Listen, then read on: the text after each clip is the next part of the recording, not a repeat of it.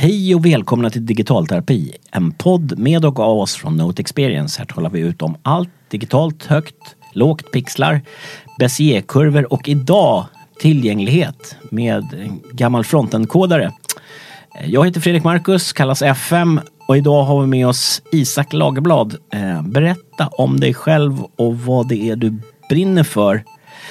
Och jag ska bara säga alltså varför vi sitter här och talar, så pratar vi lite med Isak om hans karriär och drivkrafter, varför han har specialiserat sig och varför han anses som en av Sveriges främsta auktoriteter inom tillgänglighet. Ja, vad säger du? Dina expertområden, vad är det som är din grej? Vad är det du jobbar med?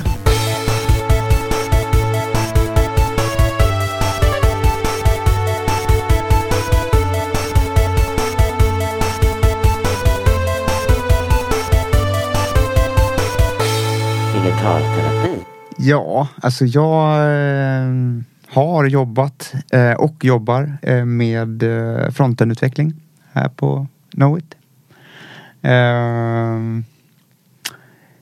Det hela... Eller vad sa du? Ja, hur länge har du jobbat med utveckling då? Alltså när började du? Ja, jag har jobbat professionellt sen kanske 2003 någonstans där. 20 år nu då. Ja. Började på Kiruna 2005. Så att det är många år framför skärmen. Ja, och så blev vi uppköpta för ett par år sedan. Yes. Vad var det som fick dig att välja att bli utvecklare en gång i tiden? Alltså en del vill bli poliser och brandmän och sådär, du vet. Ja, jag får väl tacka min farfar för det. Fick en gammal 386, en gammal dator som jag började hacka lite DOS-program i. Och sen fastnade jag med det.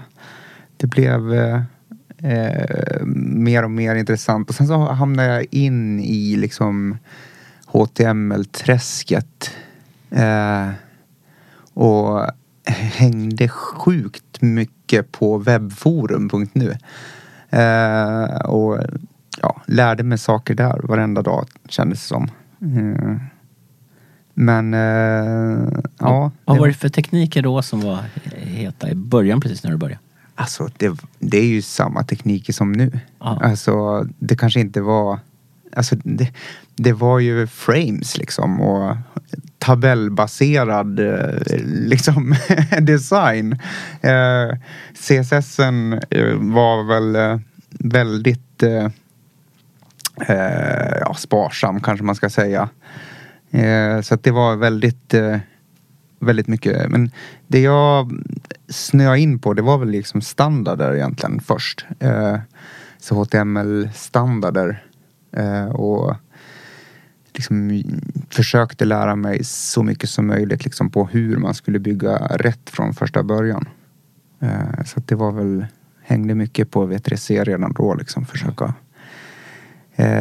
hitta rätt sätt att bygga. Du har ju jobbat sagt 20 år, du är inte 300 år gammal, men du har jobbat med andra saker också vet jag innan, du var slaktare eller vad? Ja, precis. Jag är utbildad charkuterist så att det är ju liksom, jag var charkuterist på både Ica, Hemköp och Konsum uppe i Mora. Ja.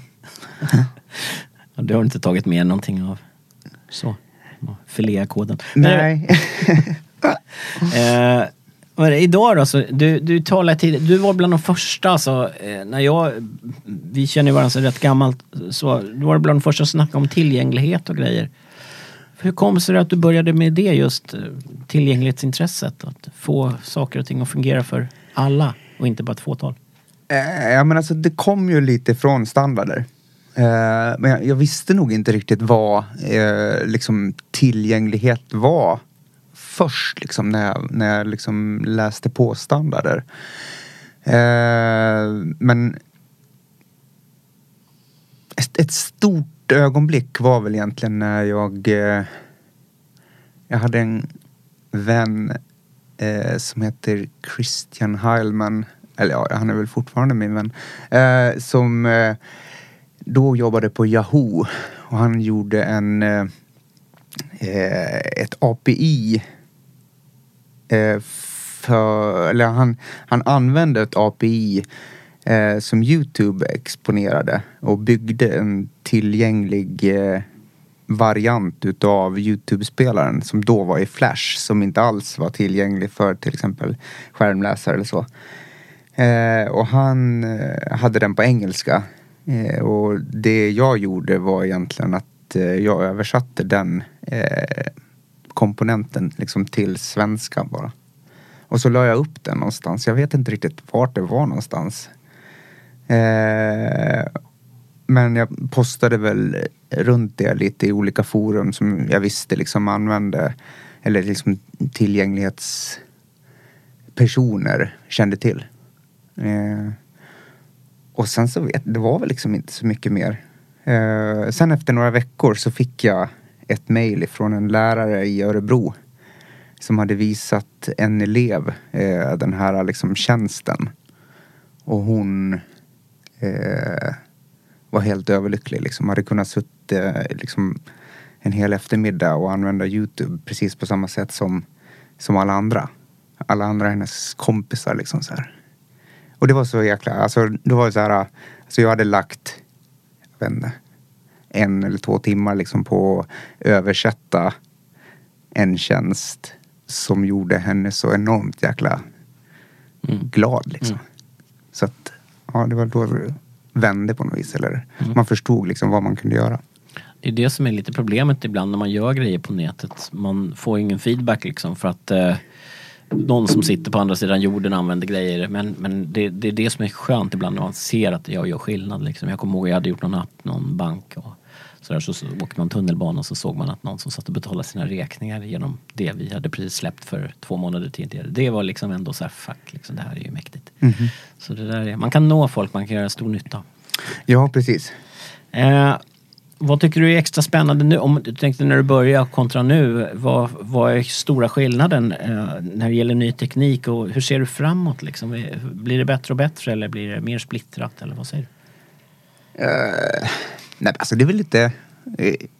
Jag sitter ju fortfarande liksom och försöker hitta det mest semantiska liksom elementet för just en sån här komponent liksom, eller liksom så. Så att det är på samma sätt som det var för 10-15 år sedan också. Det är verkligen... Alltså HTML i sig, visst är det liksom tillkommit några liksom element, men det är ju väldigt mycket basic grejer fortfarande. Den responsiva webben då, jag kommer ihåg att det var vi också ganska tidiga med och var duktiga på. Och det var du och några andra som drev det där. Vad säger du om det då? Hela mobilrevolutionen, vad har det inneburit för dig som frontendare? Ja, alltså det är väl samma sak. Alltså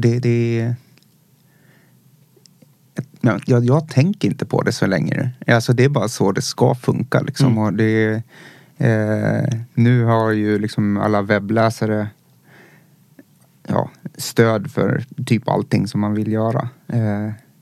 Så att det känns nästan om man tittar så var det ju svårare att vara webbutvecklare när man skulle stödja Internet Explorer 6 eller 9 liksom, så här, fick göra hacks hela tiden liksom, eller ännu tidigare när man skulle försöka liksom använda något sorts JavaScript liksom, och fick lov att kolla att allting funkade i alla webbläsare liksom, så här. Det funkar ju sjukt mycket enklare nu. Ja. Jag gjorde någon hemsida 95-96 till en ganska stor mjölktillverkare. Och då kunde de på deras kontor liksom, alltså, de kunde inte titta på sin egen hemsida därför att de hade för gammal version av Explorer. Och då fick jag liksom, jag jobbade på så stort företag då, så det var de som hade hand om supporten, så då kunde de pusha ut liksom en ny version. Just det. Så det är intressant. Ja, nej men alltså det är ju den takten som webbläsare släpper saker nu, så är det ju liksom, det är ju jäkligt roligt att jobba nu. Jag såg från Google I.O. också när man CSS Contrast liksom, att man kan egentligen bara passa in en bakgrundsfärg och sen så fixar webbläsaren själv kontrasten liksom, på texten liksom. Så det är ju också så den är helt otroligt dynamiskt ändrad liksom. Coolt. Så det finns mer inbyggt stöd. Jag ser det också mycket i mobilerna också sådär, just för intervjuade lite folk med olika tillgänglighetsproblem. Och då så sa hon med så här, ja det är ju kul med, eller det är ju bra med mobiltelefonen, ett bra verktyg, så det är inte ett bra verktyg, det är min livlina. Ja men så är det. Men det som har hänt med de här tillgänglighetsgrejerna, du var ute tidigt och en del som vi jobbade med då var ute tidigt. Det är ju också att det har börjat lagstadgas, och så det som vi låg innan med och tyckte att det här ska vi göra, för att det här ska man göra, men nu måste man. Myndigheter och sådär har ju blivit tvingade mer eller mindre och så. Och när alla tjänster flyttar ut på nätet så att det inte finns några alternativ, då är det ju ännu viktigare att det är tillgängligt. Vad säger du om det? Där har det ju skett en viss utveckling, samhällsutveckling liksom. Så. Ja, verkligen. Alltså när kontor stänger och man liksom ska göra någonting till eller liksom mot kommunen eller landsting eller någonting, och det bara finns liksom en e-tjänst för det, så då måste det ju liksom vara tillgängligt. Så att det är väl, det är ju hur bra som helst att det kommer lagar och regler om hur det ska fungera. Ja, särskilt när man tar bort alla alternativ också. Som förut, det har ju varit parallellt länge. Men, vad jag förstår idag är det någonting som heter GAD. G-A-A-D. Vad står det för? Det är därför jag får tag i dig. Du sitter ju i Mora och häckar annars. Och nu är du nere i Stockholm, så att jag kan få ner i poddstudion här. Vad är GAD? Berätta kort vad det är. Ja, det är ju Global Accessibility Awareness Day. Det är alltså en dag där man ska vad ska man säga, awareness, uppmärksamma tillgänglighet.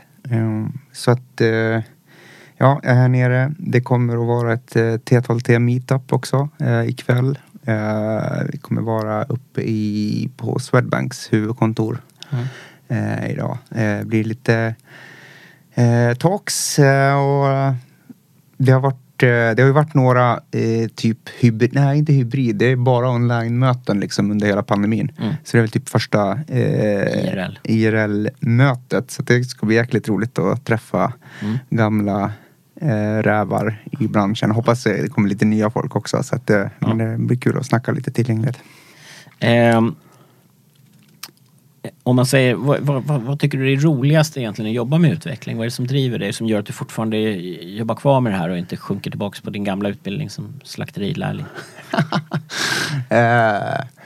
Ja, för det första så tror jag inte att jag kommer ihåg hur mycket filé man skulle ha upp sådär. Men,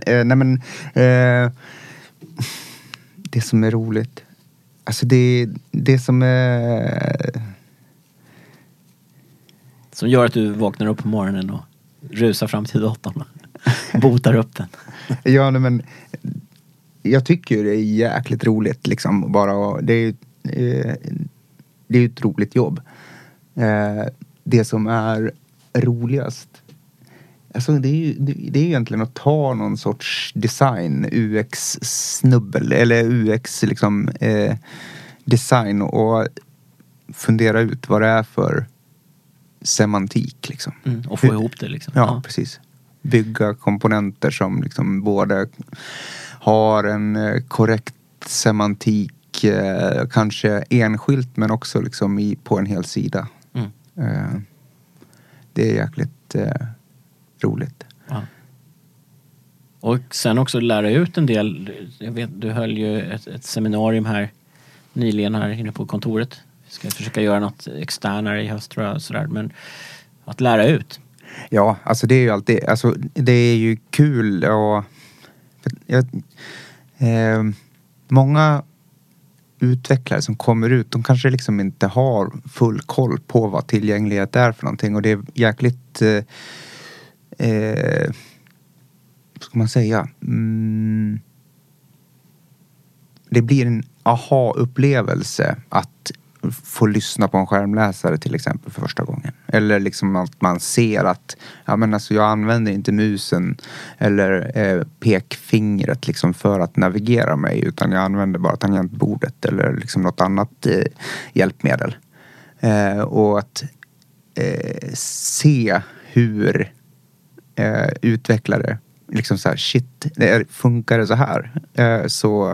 Så får de verkligen börja tänka liksom så. Ja, så det är kul. Här är en människa som, tack vare att vi skrev koden på det här sättet i rätt ordning och sådär, så kan de accessa den här tjänsten likväl som någon annan. Precis. Vilka utmaningar ser du framåt för branschen som helhet? Jag tänker på alla stackars, jag är gammal designer egentligen sådär. Jag tänker på att många av de här tjänsterna som utnyttjar idag tror jag kommer att vara någon digital assistent. Jag säger bara till min digital assistent betala räkningarna, så gör den det. Jag kommer aldrig gå in i något gränssnitt och logga in och så. Det kommer min assistent att sköta. Vad säger du om det? Tror du på sånt? Ja, det är nog ganska långt bort tror jag ändå, men jag vet inte.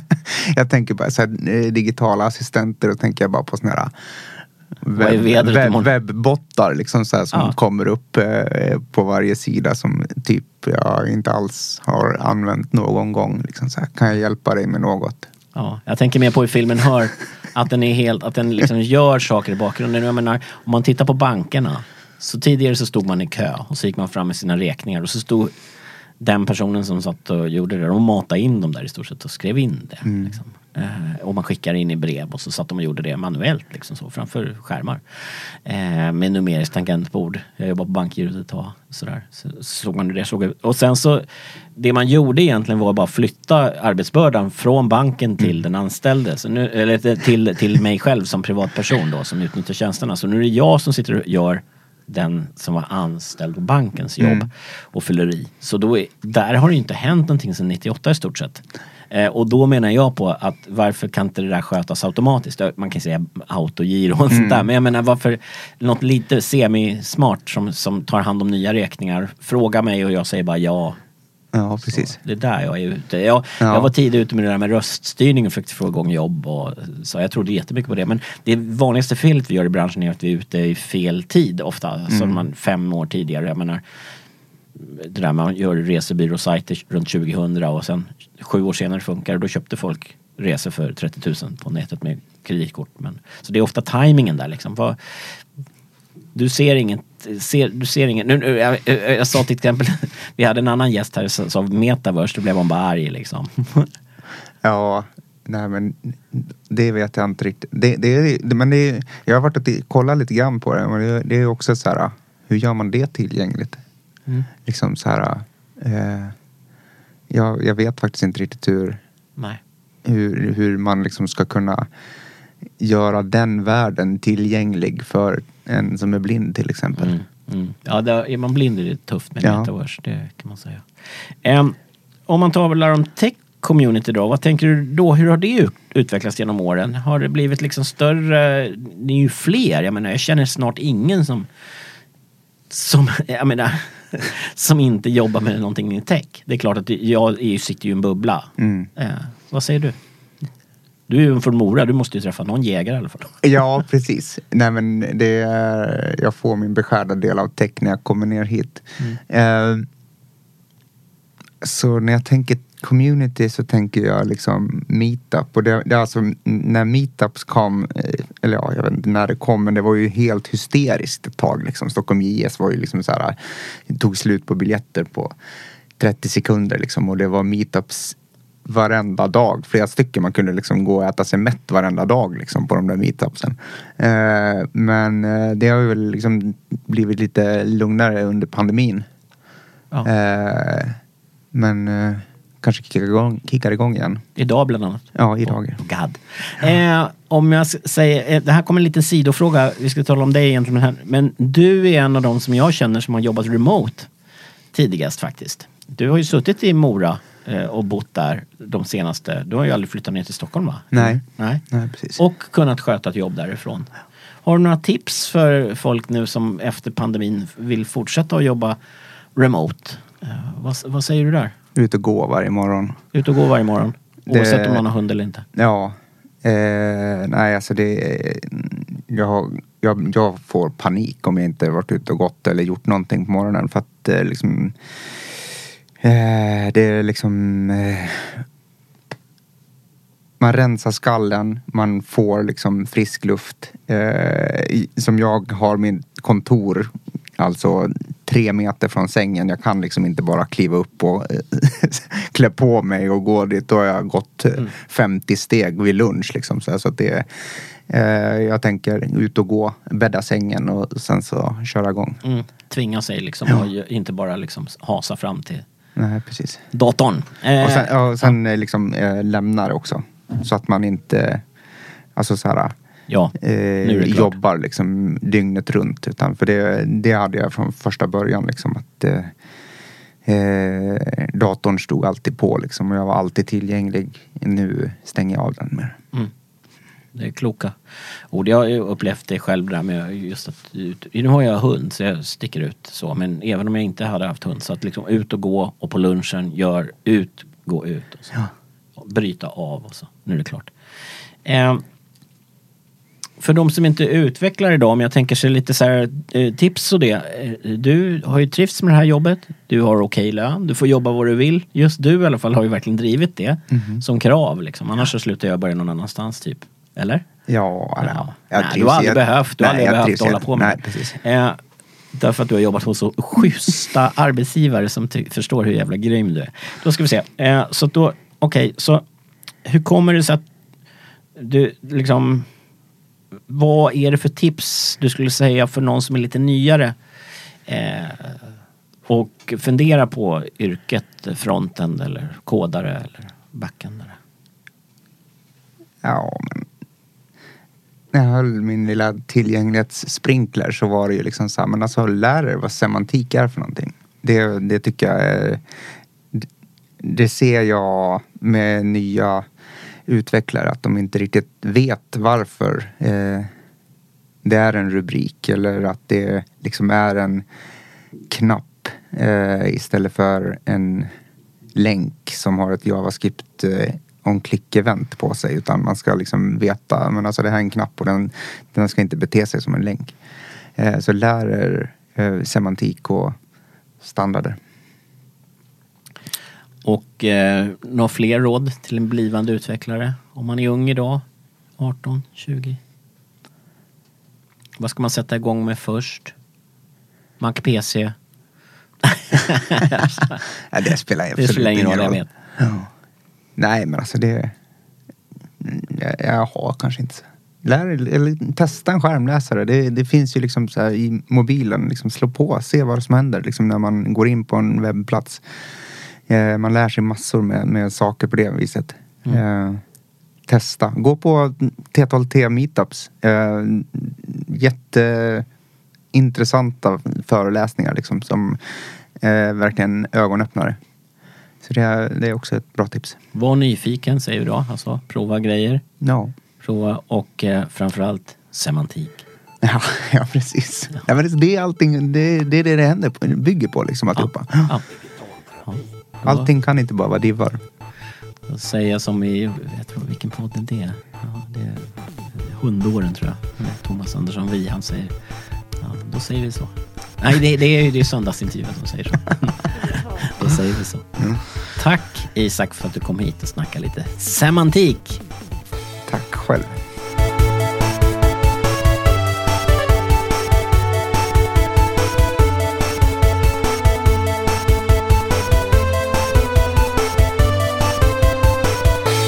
Digital terapi.